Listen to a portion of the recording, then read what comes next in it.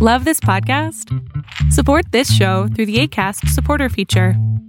It's up to you how much you give, and there's no regular commitment. Just click the link in the show description to support now. Hey, it's Ryan Reynolds, and I'm here with Keith, co-star of my upcoming film, If, only in theaters May 17th. Do you want to tell people the big news? All right, I'll do it. Sign up now and you'll get unlimited for $15 a month and 6 months of Paramount Plus Essential Plan on us. MintMobile.com/switch. Upfront payment of $45 equivalent to $15 per month. Unlimited over 40 gigabytes per month. Face lower speeds. Videos at 480p. Active Mint customers by 531.24 get 6 months of Paramount Plus Essential Plan. Auto renews after 6 months. Offer ends May 31st, 2024. Separate Paramount Plus registration required. Terms and conditions apply if rated PG. One size fits all seemed like a good idea for clothes. Nice dress. It's a t-shirt. Until you tried it on. Same goes for your healthcare. That's why United Healthcare offers a variety of flexible, budget-friendly coverage for medical, vision, dental, and more. So whether you're between jobs, coming off a parent's plan, or even missed open enrollment, you can find the plan that fits you best. Find out more about United Healthcare coverage at uh1.com. That's uh1.com.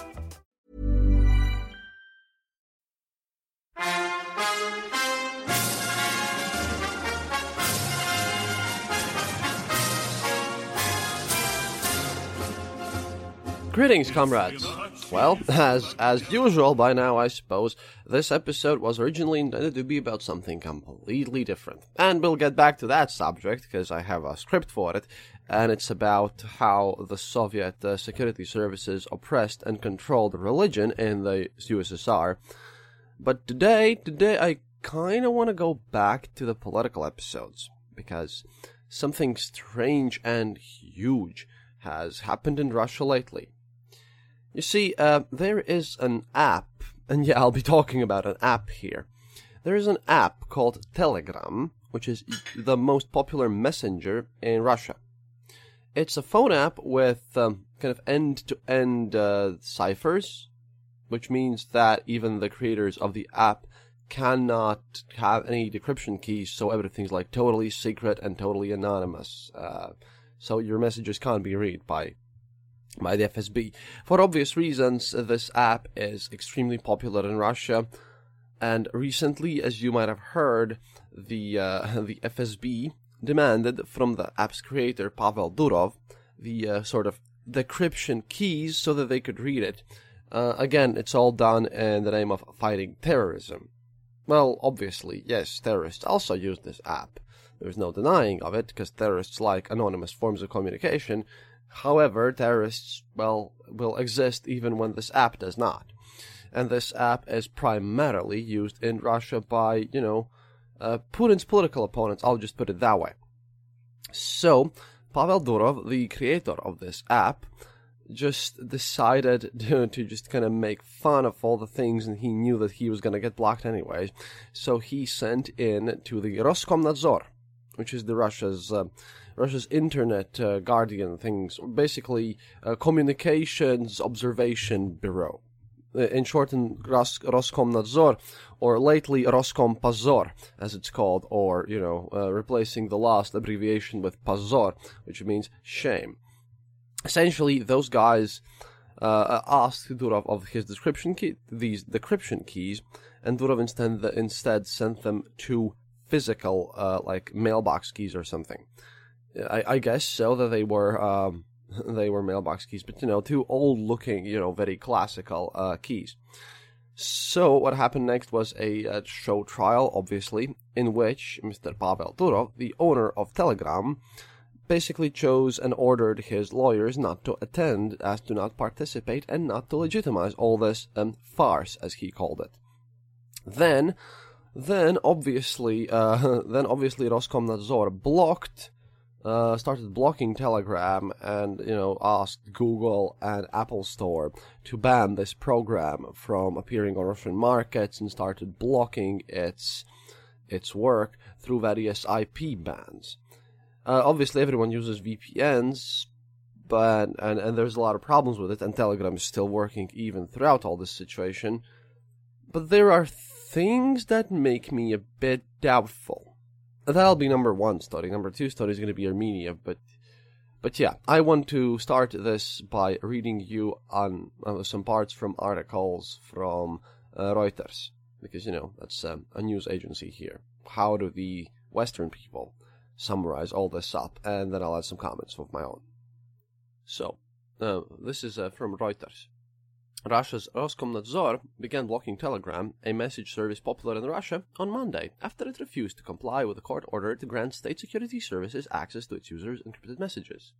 Roskomnadzor's head, Alexander Zharov, said it had blocked 18 subnetworks and a significant number of IP addresses belonging to Google and Amazon, the Interfax news agency reported. The Interfax being, just check out my episode number 21, then you'll know all about Interfax. And, Zharov was quoted as saying, quote, "We have currently informed both companies that a significant number of IP addresses located in the clouds of these two services have fallen under the block on the basis of the court ruling to block Telegram." But here's a problem. Here's a problem here, because, blocking these IP addresses has prevented a lot of Russians from accessing Google and Amazon and VKontakte and LinkedIn, and many Russian sites.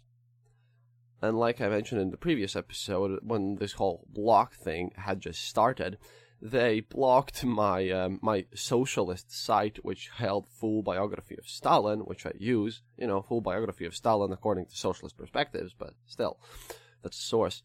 Secondly, they had managed to block themselves for a bit. Then they had managed to unblock the sites of Garry Kasparov, which is a Russian opposition leader now living in the United States of America and ex-Mega Chess player.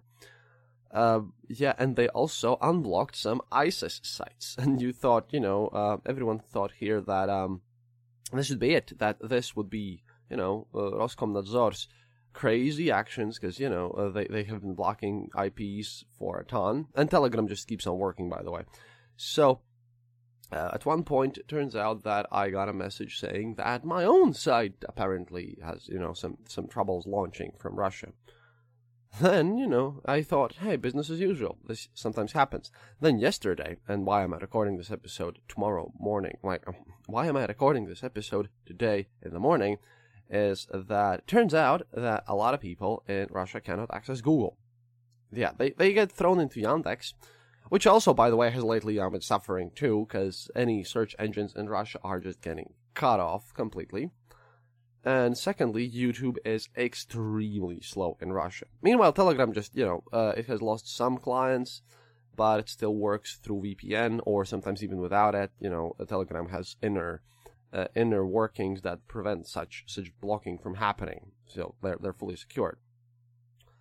But then I read on some interesting articles from the Russian internet, which paint this whole blocking in a very different light. You see, I mentioned this, like I said in previous episode, when I was shocked that one of my sources is gone. But if you think about it, if you really think about it, then yeah, here I want to read you some excerpts from Russian opposition articles in this case from Anti-Colorado's site, which is Ukrainian site, but they dig deep sometimes, and also from Meduza and other, like New Rush Word 2, and, other Russian news sites here, because this is kind of suspicious here. For starters, we all know that Russia had a project about, their own, as people call it, Cheburnet, which comes from Cheburashka, which is a kind of a Soviet cartoon hero, but they had ideas of doing something like China did, having their own private internal internet, because Putin's government does not like open communications, they do not like internet, they do not like when people have access to information, which is terrible. But, they had no way of doing that because everyone mocked them for it, just as everyone is mocking Roskomnadzor now. And, I like Telegram as such. It's a good product. I have recently picked it up. And everyone in Russia, like most people in Russian opposition, are just saying that Pavel Durov might be the next Navalny. He might now, through his actions as the leader of this Telegram development, whom they call the only significant, tech industry in Russia, this whole Telegram thing, that he might become a new leader of the opposition, that he might do something with his newfound influence in the opposition circles. For example, the Telegram CEO Pavel Durov, and this is again from Reuters, called on Tuesday for, quote, digital resistance, saying he was prepared to give out millions of dollars worth of grants in Bitcoin digital currency to individuals and companies that run proxies and VPNs to support internet freedom. Writing on his own Telegram channel, Durov said there had not been a significant drop in users of the service in Russia since the ban took effect because users were using VPNs and proxies to access the messenger. He also thanked Apple, Google, Amazon, and Microsoft for, quote, not taking part in political censorship. And the following is how Reuters described Durov. Durov, a pioneer of social media in Russia, left the country in 2014 and has become a vocal critic of the Kremlin's policies of internet freedom.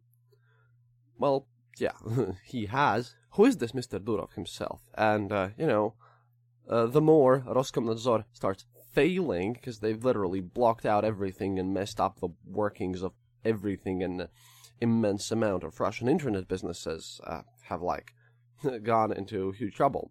We spoke about Russia's economical situation recently, in February, I suppose, where I said that they have issues, and then turns out in my interview with previously Neuro podcast, the guy Kieran, that's his proper pronunciation of his name, Kieran, the host of that show, told me that he knows a lot of Russian freelancers who work through the internet for, Russian companies. So what happens is that Russian programmers, they live in Russia, and then they work for the United States or European companies, and then they get, very average for European standards salaries, but for that they can live very comfortably in Russia, which is okay. Now they're all been very much hurt and hit as well. And then you start thinking, wait a minute, if they wanted to block Telegram, but they've literally blocked everything else, then was this really about Telegram? And then someone started posting out these things, and I googled and I checked them about Mr. Pavel Durov himself, so that he might seem as the biggest supporter of internet freedom and social justice on the internet, and good things and freedom of speech, but he might not be. And the trick here is that Mr. Pavel Durov is not a programmer himself. He's a businessman. His brother, turns out, did all the programming for this Telegram, while Mr. Durov himself is actually a diplomat.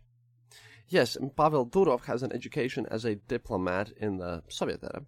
Then he also finished the Moscow Institute of Intelligence. So, when you think about it, sure, he's a businessman, sure, he's done a lot of good things, but it's getting a bit suspicious because he made this business in Russia, and it's, again, highly suspicious that why did he even make this business in Russia, and why was it allowed to run, which is one of the complaints here. Why the hell would the Russian security authorities, the FSB, and other pro-Putin elements even allow such a free messenger to grow? They could have cut him off at any point. Secondly, why a man who has obviously gotten an intelligence and security and, special operations training, so to speak, because in a psychological way, obviously, I mean, he has received a KGB agent training. Now he's a successful businessman, and, he finished a school in St. Petersburg. And yes, he has left the Russian Federation, but he might still have ties there. And secondly, it all looks like, just because of this blocking of Telegram, for one, that makes Durov look like the mighty hero of freedom of speech, and secondly, Roskomnadzor just starts to actually do what they wanted to do even before Putin's election, and actually cut off Russia from the world's internet, except in a way that nobody notices. In a deceitful way, by deception and by tricking people into, saying that, oh, no, this is just fight against terrorism and we're just blocking Telegram. And they have supposedly made mistakes out there. However, However, these mistakes are looking more and more suspicious by the day, because even VKontakte and Yandex and like other social networks in Russia have ceased their operation mainly. Well, they have a lot of troubles. So what's going on here? See, if Mr. Pavel Durov would be a programmer, and if he wouldn't benefit immensely from all the opposition circles, then I would state that this is, this might be actually pure and nice, but my cynical self just kind of claims in my head that this just might be an operation to cut Navalny down from the leader of the opposition, formally, even though Mr. Navalny isn't a very nice person himself and is a bit crazy, and it's another discussion, but Mr. Pavel Durov benefits immensely. Roskomnadzor benefits, Putin benefits. Who loses are the average folk, the common people. They will not enjoy this, and they might actually lose access, and I know that there will be Russian listeners who, for example, will no longer be able to listen to this show. Another thing that kind of puts a lot of suspicions on this whole Durov thing and what Russia is doing right now is actually in Armenia, Yerevan. And yeah, before I get into this too far, and this might sound like crazy conspiracies, but if you think about it, it's Russia we're speaking about. They poisoned Skripal. They have done many crazy conspiracy theory things in the past. So even though some of these things might just be theories, they're very actually likely to be true, because, it's Russia we're speaking about. So what happened in Armenia? For starters, their old president, Serge Sargsyan, he had been ruling for 10 years, and he was a very pro-Putin president. He basically refused to sign the European Association Agreement, which would put Armenia closer to the European Union. And then, as his term was running out, then he decided to change the government of Armenia itself from a presidential republic to a parliamentary one. And the street protests started to be, raging en masse after he managed to get himself elected to the post of prime minister, basically, which would allow him to keep power for, 5 more years, thus avoiding his term limitations. So the opposition leader, Nikol Pashinyan, basically called for a new kind of Barkhatnaya revolution, as he called it, and basically he took people out in the streets, and in Yerevan and all around Armenia, like a bunch of people were protesting on the streets. They were blocking transportation, they were blocking metro stations from working, they were essentially paralyzing all the work in Armenia's capital, and also around the country. Because, once they started going in Yerevan, they were joined by protesters all over the country. But you see, they kind of won, and I'm really happy about this, because it's the people's victory. However, they won in the sense that Serge Sargsyan, even though he had went on television just 2 days before and officially had an 87% approval rating or something of that sort, one of these insanely high, obviously faked ones. Serge Sargsyan stepped down, stating that he was wrong and the opposition leaders were right. However, a lot of people take this as a sign of victory, and a lot of people were also looking at what would Russia's reaction to all this be, because, we know what happened to Ukraine after they had their own little revolution in 2014. And there is an army, a Russian army base in Armenia, and Armenia is in a semi-armed conflict with Azerbaijan all this while. They've been on and off with this since the fall of the Soviet Union. The zone of conflict is called Nagorno-Karabakh, which is the Mountain Karabakh region, which is an basically it's de facto independent state, which is dependent on Armenia, but they have been having conflicts with Azerbaijan about this, because Azerbaijan claims it's their own territory. But yeah, this mountainous region, which is an unrecognized state and self-proclaimed state, but it's de facto under Armenian control and all that stuff. It's very weird. Okay, and everyone waited what was Russia doing about the situation, but Russia just said, after a long, long pause, their press secretary of the state declared that, oh, no, Russia does not get itself involved in foreign governments. Which is a bit crazy, knowing that, they totally do. and everyone was expecting that. But it seems that even here, things might look weirdly. And the following comes from the Washington Post. Quote, Russia, which for more than a week has been an ever-present factor in the background as Armenian protesters thronged in the streets, is starting to define its role here. Moscow has watched as the peaceful revolt to its south unfolded, first with studied silence, then caution, and now perhaps with careful engagement. Early Thursday, 2 Armenian officials, including its foreign minister, jetted to Moscow for meetings with Russian officials. The Interfax news agency, again, Interfax, our good old friends at Interfax, the news agency reported, the internal political crisis in Armenia and Russian-Armenian allied relations will dominate the agenda. Their visit comes a day after Armenia's charismatic opposition leader Nikol Pashinyan, who is jostling to become prime minister in a fresh parliamentary vote May 1, told huge crowds of demonstrators that during a meeting at the Russian embassy he, quote, got reassurance that Russia would not intervene in Armenia's internal affairs. The Speaker of the Parliament announced Thursday that the legislator would elect a new prime minister on Tuesday. See, this is kind of crazy. They had a bunch of protests. They had a lot of action here.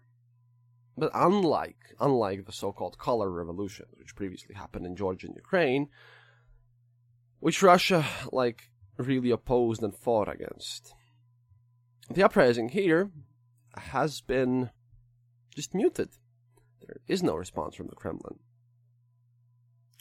The protests, however, have not been overtly, in any way anti-Russian, even though Armenia, as most people here know, is essentially, just like Belarus, a very pro-Russian government. At least it has been so far.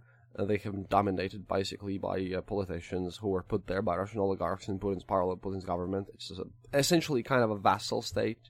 If you play EU4 and stuff like that, it's a satellite. And they're trying to break out, well, technically, or so everyone thinks. But yeah, Moscow's presence and a significant clout in this Armenian country, it's there. It's ever present. And this previous premier, Serge Sargsyan, he was overtly pro-Russian in literally everything. And right now, he was, as a temporary measure before they hold these elections, he was replaced with, quote, former Gazprom executive Karen Karapetyan, who, by the way, has a nickname, Karen of Gas, in Armenian, because he has worked in Gazprom, which is a Russian state-owned business, and, the major gas exporter throughout the world. Yeah, totally, not just shifting away things. I think personally that all this movement is just, they're trying to calm down the mob and the people by just, shifting around things, and we will have to see how honest the elections in May 1 will go. But yeah, this protest movement, characterized both Sargsyan and Karapetyan as being extremely corrupt members of a ruling elite, who are obviously, just like in Putin's controlled Russia, completely out of touch with their people. And it's a bit crazy. But still, due to the insane things and the ties that they have with Russia, so that this Pashinyan's revolution, Barkhatная Revoluция, so that it would succeed, they can't ignore Russia. And President Vladimir Putin, again quoting here, President Vladimir Putin made this clear Thursday when he stressed in a phone call to Karapetyan that next week's election, which Pashinyan is expected to win, must be carried out in legal manner. Quality sleep is essential. That's why the Sleep Number Smart Bed is designed for your ever-evolving sleep needs. Need a bed that's firmer or softer on either side? Helps you sleep at a comfortable temperature? Sleep Number Smart Beds let you individualize your comfort, so you sleep better together. J.D. Power ranks Sleep Number number 1 in customer satisfaction with mattresses purchased in-store. And now, save 50% on the Sleep Number Limited Edition Smart Bed for a limited time. For J.D. Power 2023 award information, visit jdpower.com/awards. Only at a Sleep Number store or sleepnumber.com. Millions of people have lost weight with personalized plans from Noom. Like Evan, who can't stand salads and still lost 50 pounds. Salads generally for most people are the easy button, right? For me, that wasn't an option. I never really was a salad guy. That's just not who I am. But Noom worked for me. Get your personalized plan today at Noom.com. Real Noom user compensated to provide their story. In 4 weeks, the typical Noom user can expect to lose 1 to 2 pounds per week. Individual results may vary.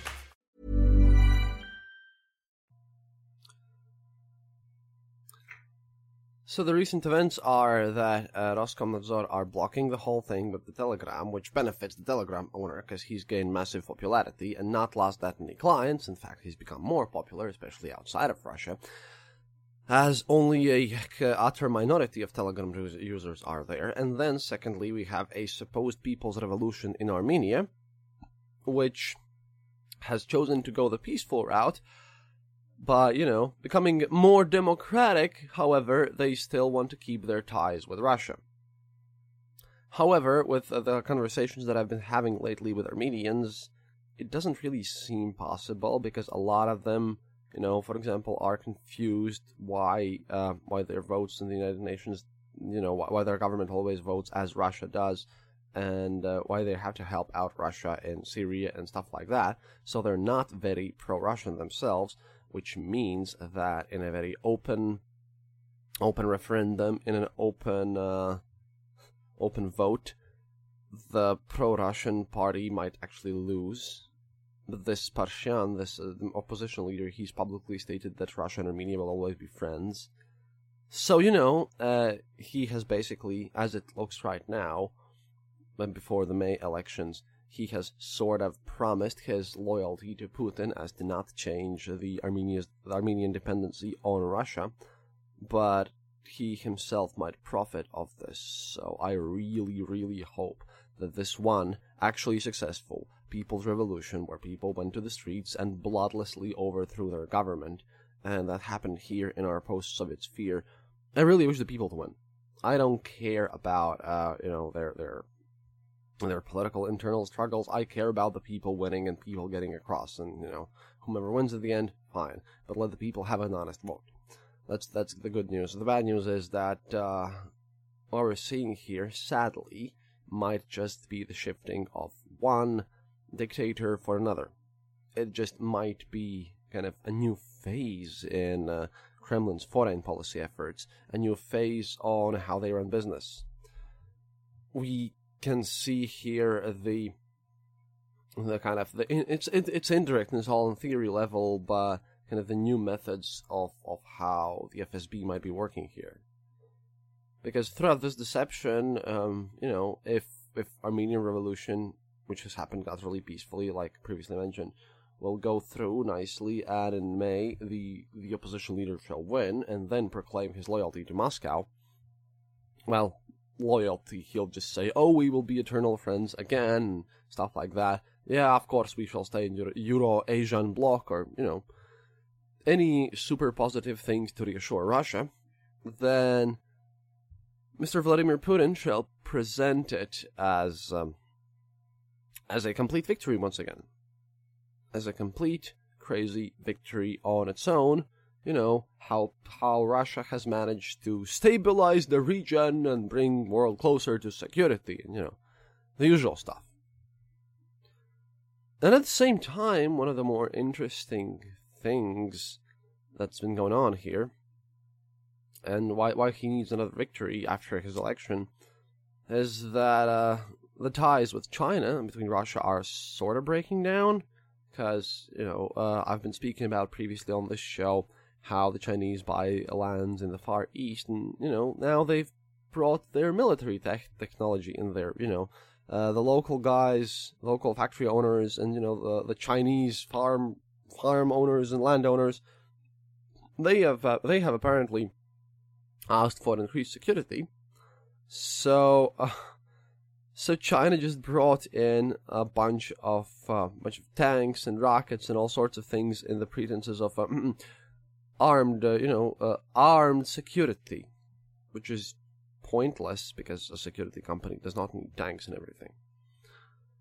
Secondly, there have been major visits from major officials to Japan, and like I mentioned before, those visits to Japan continue. And this is previous politics episodes. I hope you haven't missed those.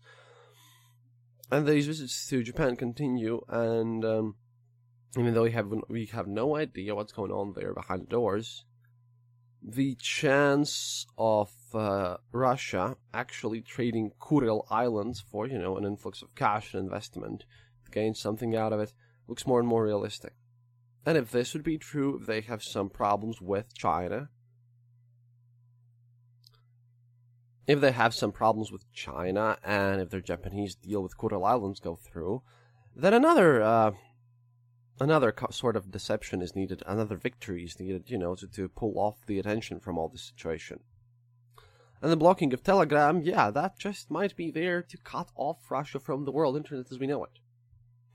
What does this mean for all of us? Well, nothing much really, but it's interesting how a government can actually try to cut off its people from any news sources or information, and then pretend that it's for the, for the use of protecting the people from terrorists. And, one of the guys that I listened to, Dmitry Potapenko, again, one of these more respectable economical figures here, stated that what if the terrorists suddenly start, operating by pigeon mail, by carrier pigeons, would you ban them too?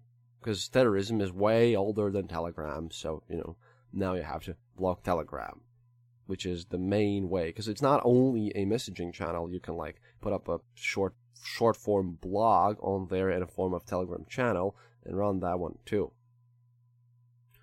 Interesting times, comrades.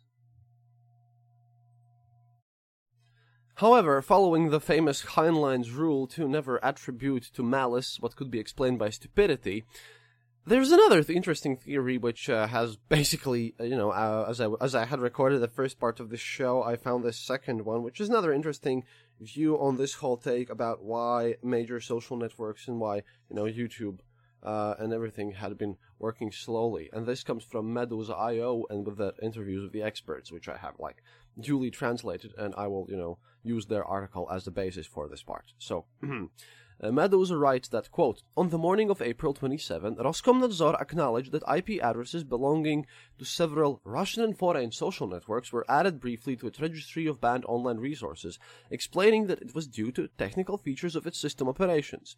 Officials refuse to say what this means exactly, and the agency has not apologized to the companies accidentally targeted. Roskomnadzor says these IP addresses were not forwarded to internet service providers for the purpose of restricting access, though the agency's own website previously confirmed that the IP addresses in question had been blacklisted.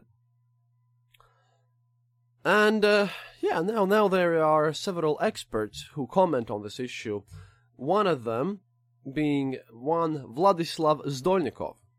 This guy is essentially an IT consultant for Navalny's Anti-Corruption Foundation. He claims that this whole, apologies, we did it on accident, is completely untrue.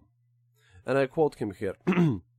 Quote, Roskomnadzor sent the outload list, and that is precisely how everyone found out about the blockings.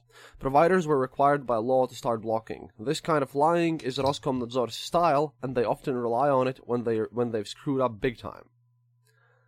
Zdolnikov thinks Roskomnadzor may have blocked the IP addresses by accident. By accident, he doesn't do the regular opposition route of actually looking through conspiracies, which are also very likely. He thinks it was all done by accident, possibly by allowing someone to access its equipment who shouldn't have been working on blocking these things. Some opposition pranksters trolling Roskomnadzor, making them look bad. And this is a quote here following from the article. There's a computer at Roskomnadzor that's connected to a device running the Telegram app, and this computer intercepts all communications from the app to any IP address and automatically or semi-automatically blocks those addresses. I suspect that some other internet-enabled device was connected to this computer.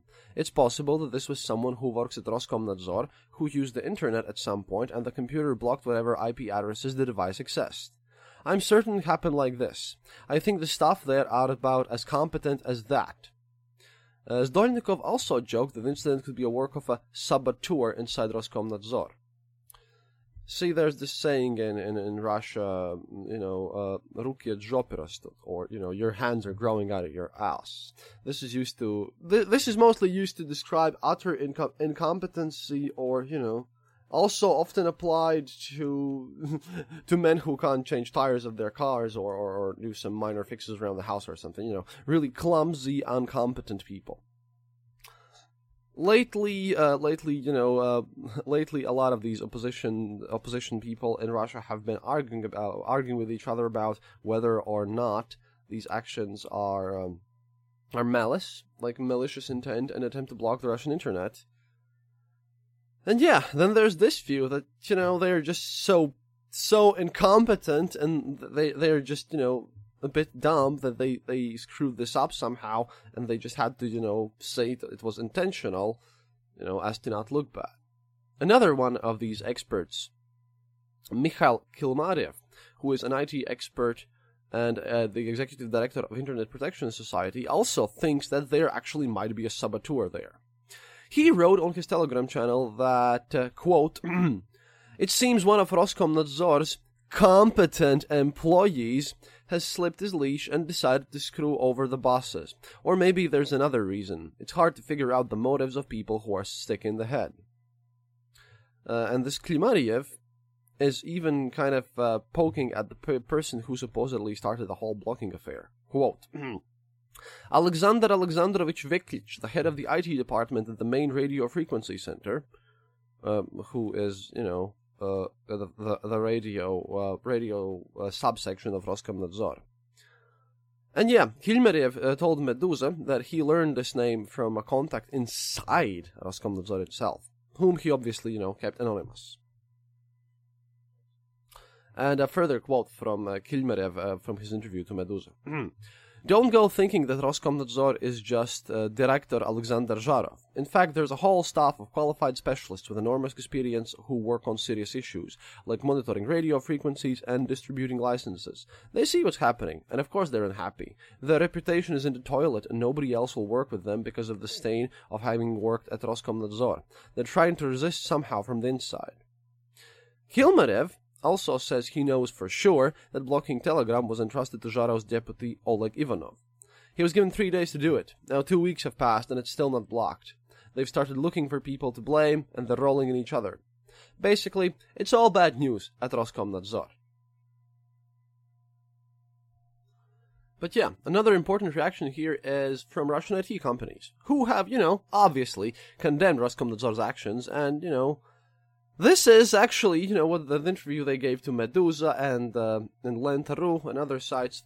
This is kind of their first official reaction to Roskomnadzor's efforts against their kind of competition or colleagues, whatever you call them. See, Yandex public relations director Ochir Manjikov, he personally called the attempt to block Telegram, quote, "a block to the entire Runet." And he made a statement, again, April 27th is what we're talking about. And he said, quote, "We do not consider the situation to be acceptable. The Russian market can develop only in conditions of open competition. Restricting access to global and Russian internet services will harm the Runet most of all. A lack of openness and competition deprives the country of the chance to compete technologically and in world markets in the future." And yeah, there was also VKontakte. VKontakte is a Russian kind of Facebook analog with groups and everything. The problem is VKontakte actually cooperates with FSB a lot, and, recently one of the major court cases was there about a girl who had, her private photo album, like you have on Facebook or Twitter or whatever. I don't think you have it on Twitter. I think photos are private, but public. But on Facebook, you can make only private photo albums, which only you can see to store stuff. Store photos. And apparently, she had done the similar thing in VKontakte, and she had just a collection of memes and pranks and various other funny things found on the internet. And the FSB had found this very private collection.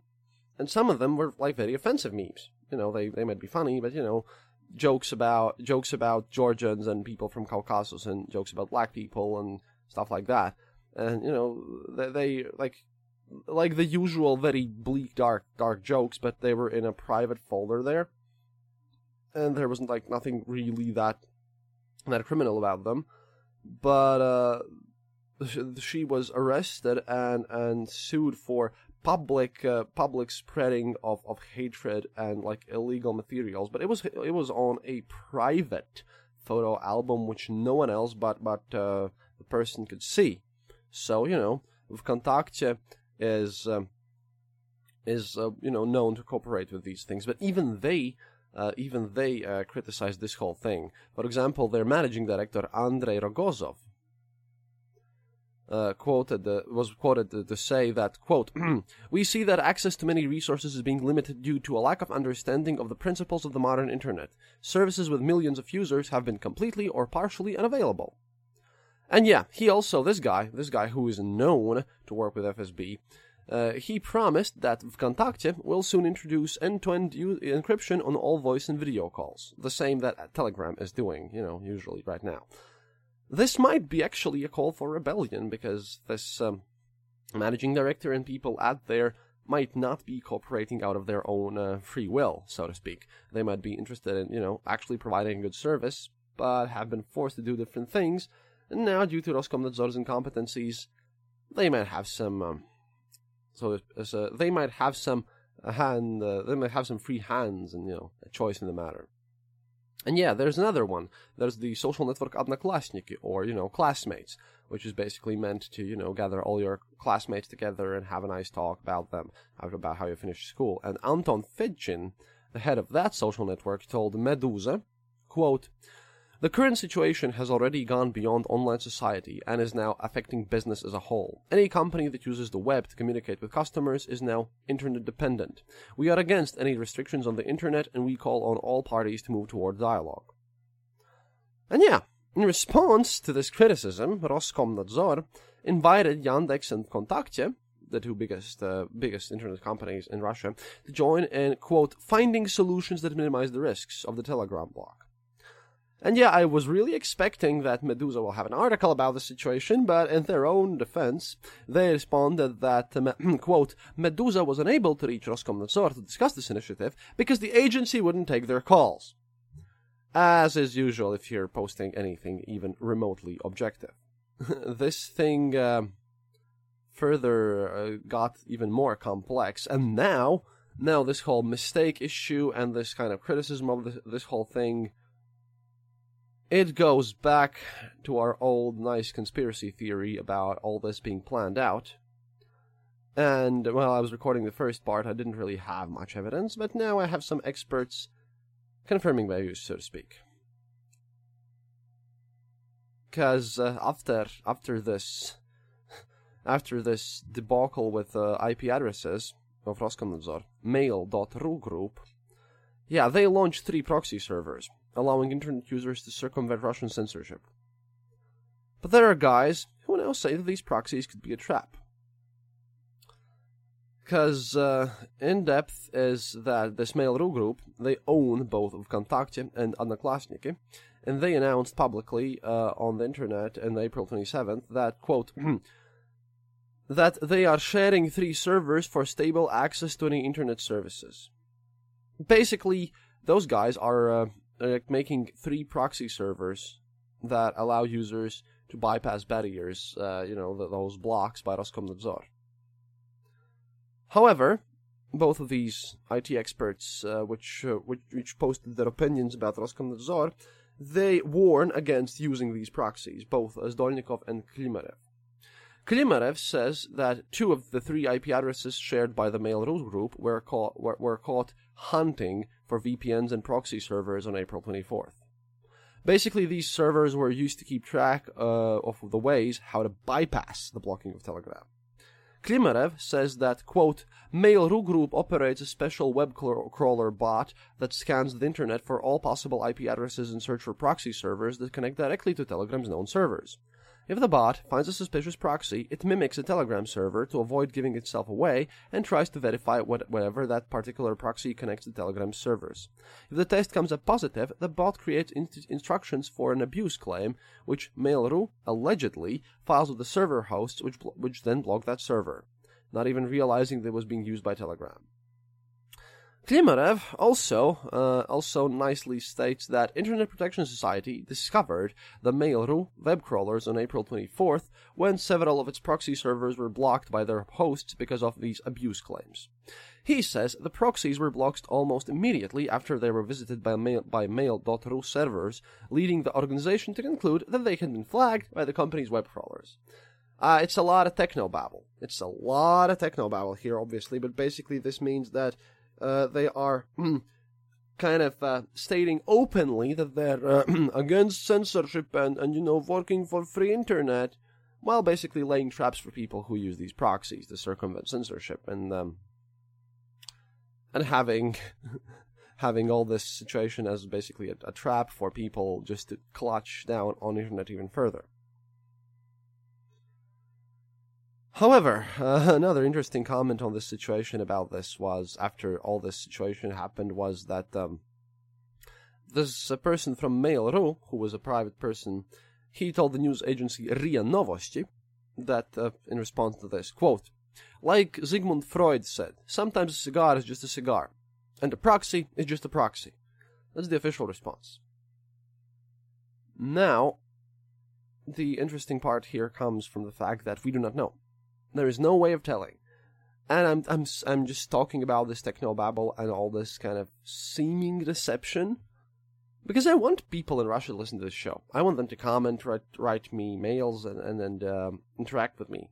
I would love them to be able to hear all this situation. And yeah, we're on iTunes. I'm pretty sure they won't block iTunes, but there are a lot of people who listen through my webpage directly, which has been in trouble as usual, as always.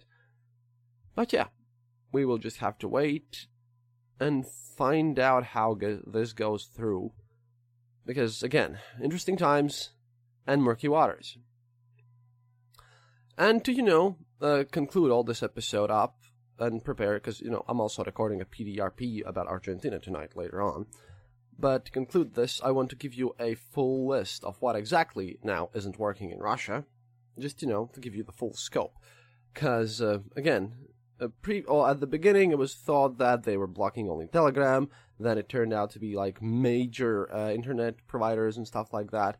But now the nice Russian opposition journalists have made a full list of important services that are not working, and it involves like buying movie tickets. Because since April 21st, Moscow's Solovey movie theater has warned customers that this whole thing against Telegram has, quote, disrupted its online ticket sales. News websites and commenting systems. Basically, a Russian language version of Koda Story is already inaccessible for most Russians. Astrakhan 24 and 24 Udmurt news websites have also gone dark. Basically, everything. The commenting service HyperComments have also been experiencing problems, everything. Several users also have complained that the ABBYY Lingvo dictionary site is down. Online sales of auto insurance policies, that too is down, because a reCAPTCHA anti-spam service had apparently started failing for many Russian internet users. This basically affected everyone, including the, quote, Russian Association of Motor Insurers, which says the loss of reCAPTCHA has hurt its sales of auto insurance policies. Smart TVs. Because following Roskomnadzor's crackdown, quote, several different smart TV models have been unable to connect to the internet. On YouTube, a video has circulated showing personnel at an electronics store explaining that the problem has particularly affected smart televisions manufactured by Samsung, Sony, and LG. We're here at work and we're just astounded by the number of people who are calling in, the store clerks say in the video. Fitness trackers and blood pressure monitors. Again, this same Kilmerev, because most of this comes from his Telegram channel, the executive director of this internet protection thing, says that Roskomnadzor has blocked servers used by various wearable gadgets, including fitness trackers, blood pressure monitors, and Mayak GPS watches for tracking the location of children. VSCO mobile app for photo editing, that's down. Maps on Dailymobil, which is a car sharing service, also says its app has stopped displaying maps. Magnitogorsk City Assembly's live stream went down on April 24th. The Presidential Grants Foundation basically gone down. It was just crazy. Other instant messengers such as Viber and Skype have been in problems because apparently making voice calls and sending photos over Viber has been like erratic at best, and Skype users have experienced problems logging in. Wi-Fi on mobile phones has stopped working, because especially for Androids. Online games like PlayerUnknown Battlegrounds, Fortnite, World of Warships, those things have issues connecting. PlayStation Network and Nintendo eShop has gone down. Airline tickets are like hard to buy because the flight search and ticketing service Kupibilet has notified customers that some of its functions could be unavailable. The company wrote in an email around going, Roskomnadzor had the nerve to block tens of millions of Amazon and Google IP addresses. Telegram is still working, but our ticketing systems are having problems. Electronic payment systems do not work in Russia right now, because within the very first few hours of Roskomnadzor's decision to block millions of IP addresses, electronic payments started malfunctioning in Russian stores and cafes, like, you couldn't pay with your bank card. Adobe services, like Adobe Creative Cloud, for those of you who work in design, you know how important this is, because all the clients for that had to resort to VPN. Smart home systems for the rich people also have stopped working. Google Home has stopped working. Bicycle rentals in St. Petersburg City have stopped working. Various food out checkouts have stopped working, like e-commerce. Friggin' 3D dental scanners have stopped working. We have reports on that. Bitcoin mining pools and even fonts. Yeah, sports.ru site, which I'm kind of watching now because, I like football a lot, and I'm following on what's like on the road to the football championship. They have lost a bunch of fonts there. So when we're talking about massive bans that hurt people, this is a bit crazy. Because if you can no longer buy airplane tickets or anything, or like order food, or even go to a dentist because his 3D dental scanner, which also connects to the internet, they can't connect to the cloud server,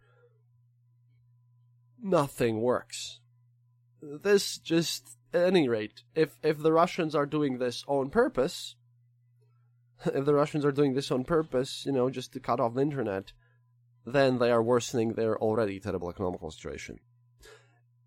If they're doing this because of stupidity, or incompetence, or rukozhopnost, so to speak, then they're also screwing their own country's economy. At any rate, we shall have to see how this works out, what they can do, what their reaction is, and how this gets fixed, because, this is going a bit crazy, and it definitely has already affected, ruble's course to euro and dollar. But basically, just another completely unnecessary hit to how their whole economy system works. And how will they manage to get out of this? I have no idea. But as internet is my domain, I felt it really necessary to speak about this here, and about the various theories connecting to this. We'll get back to the Stalin series next month, and you will get both the book and the new PDRP, which is going to be about South America. See you next time, and we will get back to the history stuff soon enough in the beginning of May. До свидания, товарищи. Thank you for listening to The Eastern Border. If you have any comments or specific details you'd like to know, you're welcome to leave it in the comment section on our site, theeasternborder.lv, and we'll rummage even to the western border to find you an answer. Like this podcast, subscribe to us on iTunes, Stitcher, or on our RSS feed. Happiness is mandatory. Good reviews and donations feed the farmers of our kolkhoz in the great motherland. The Eastern Border salutes you.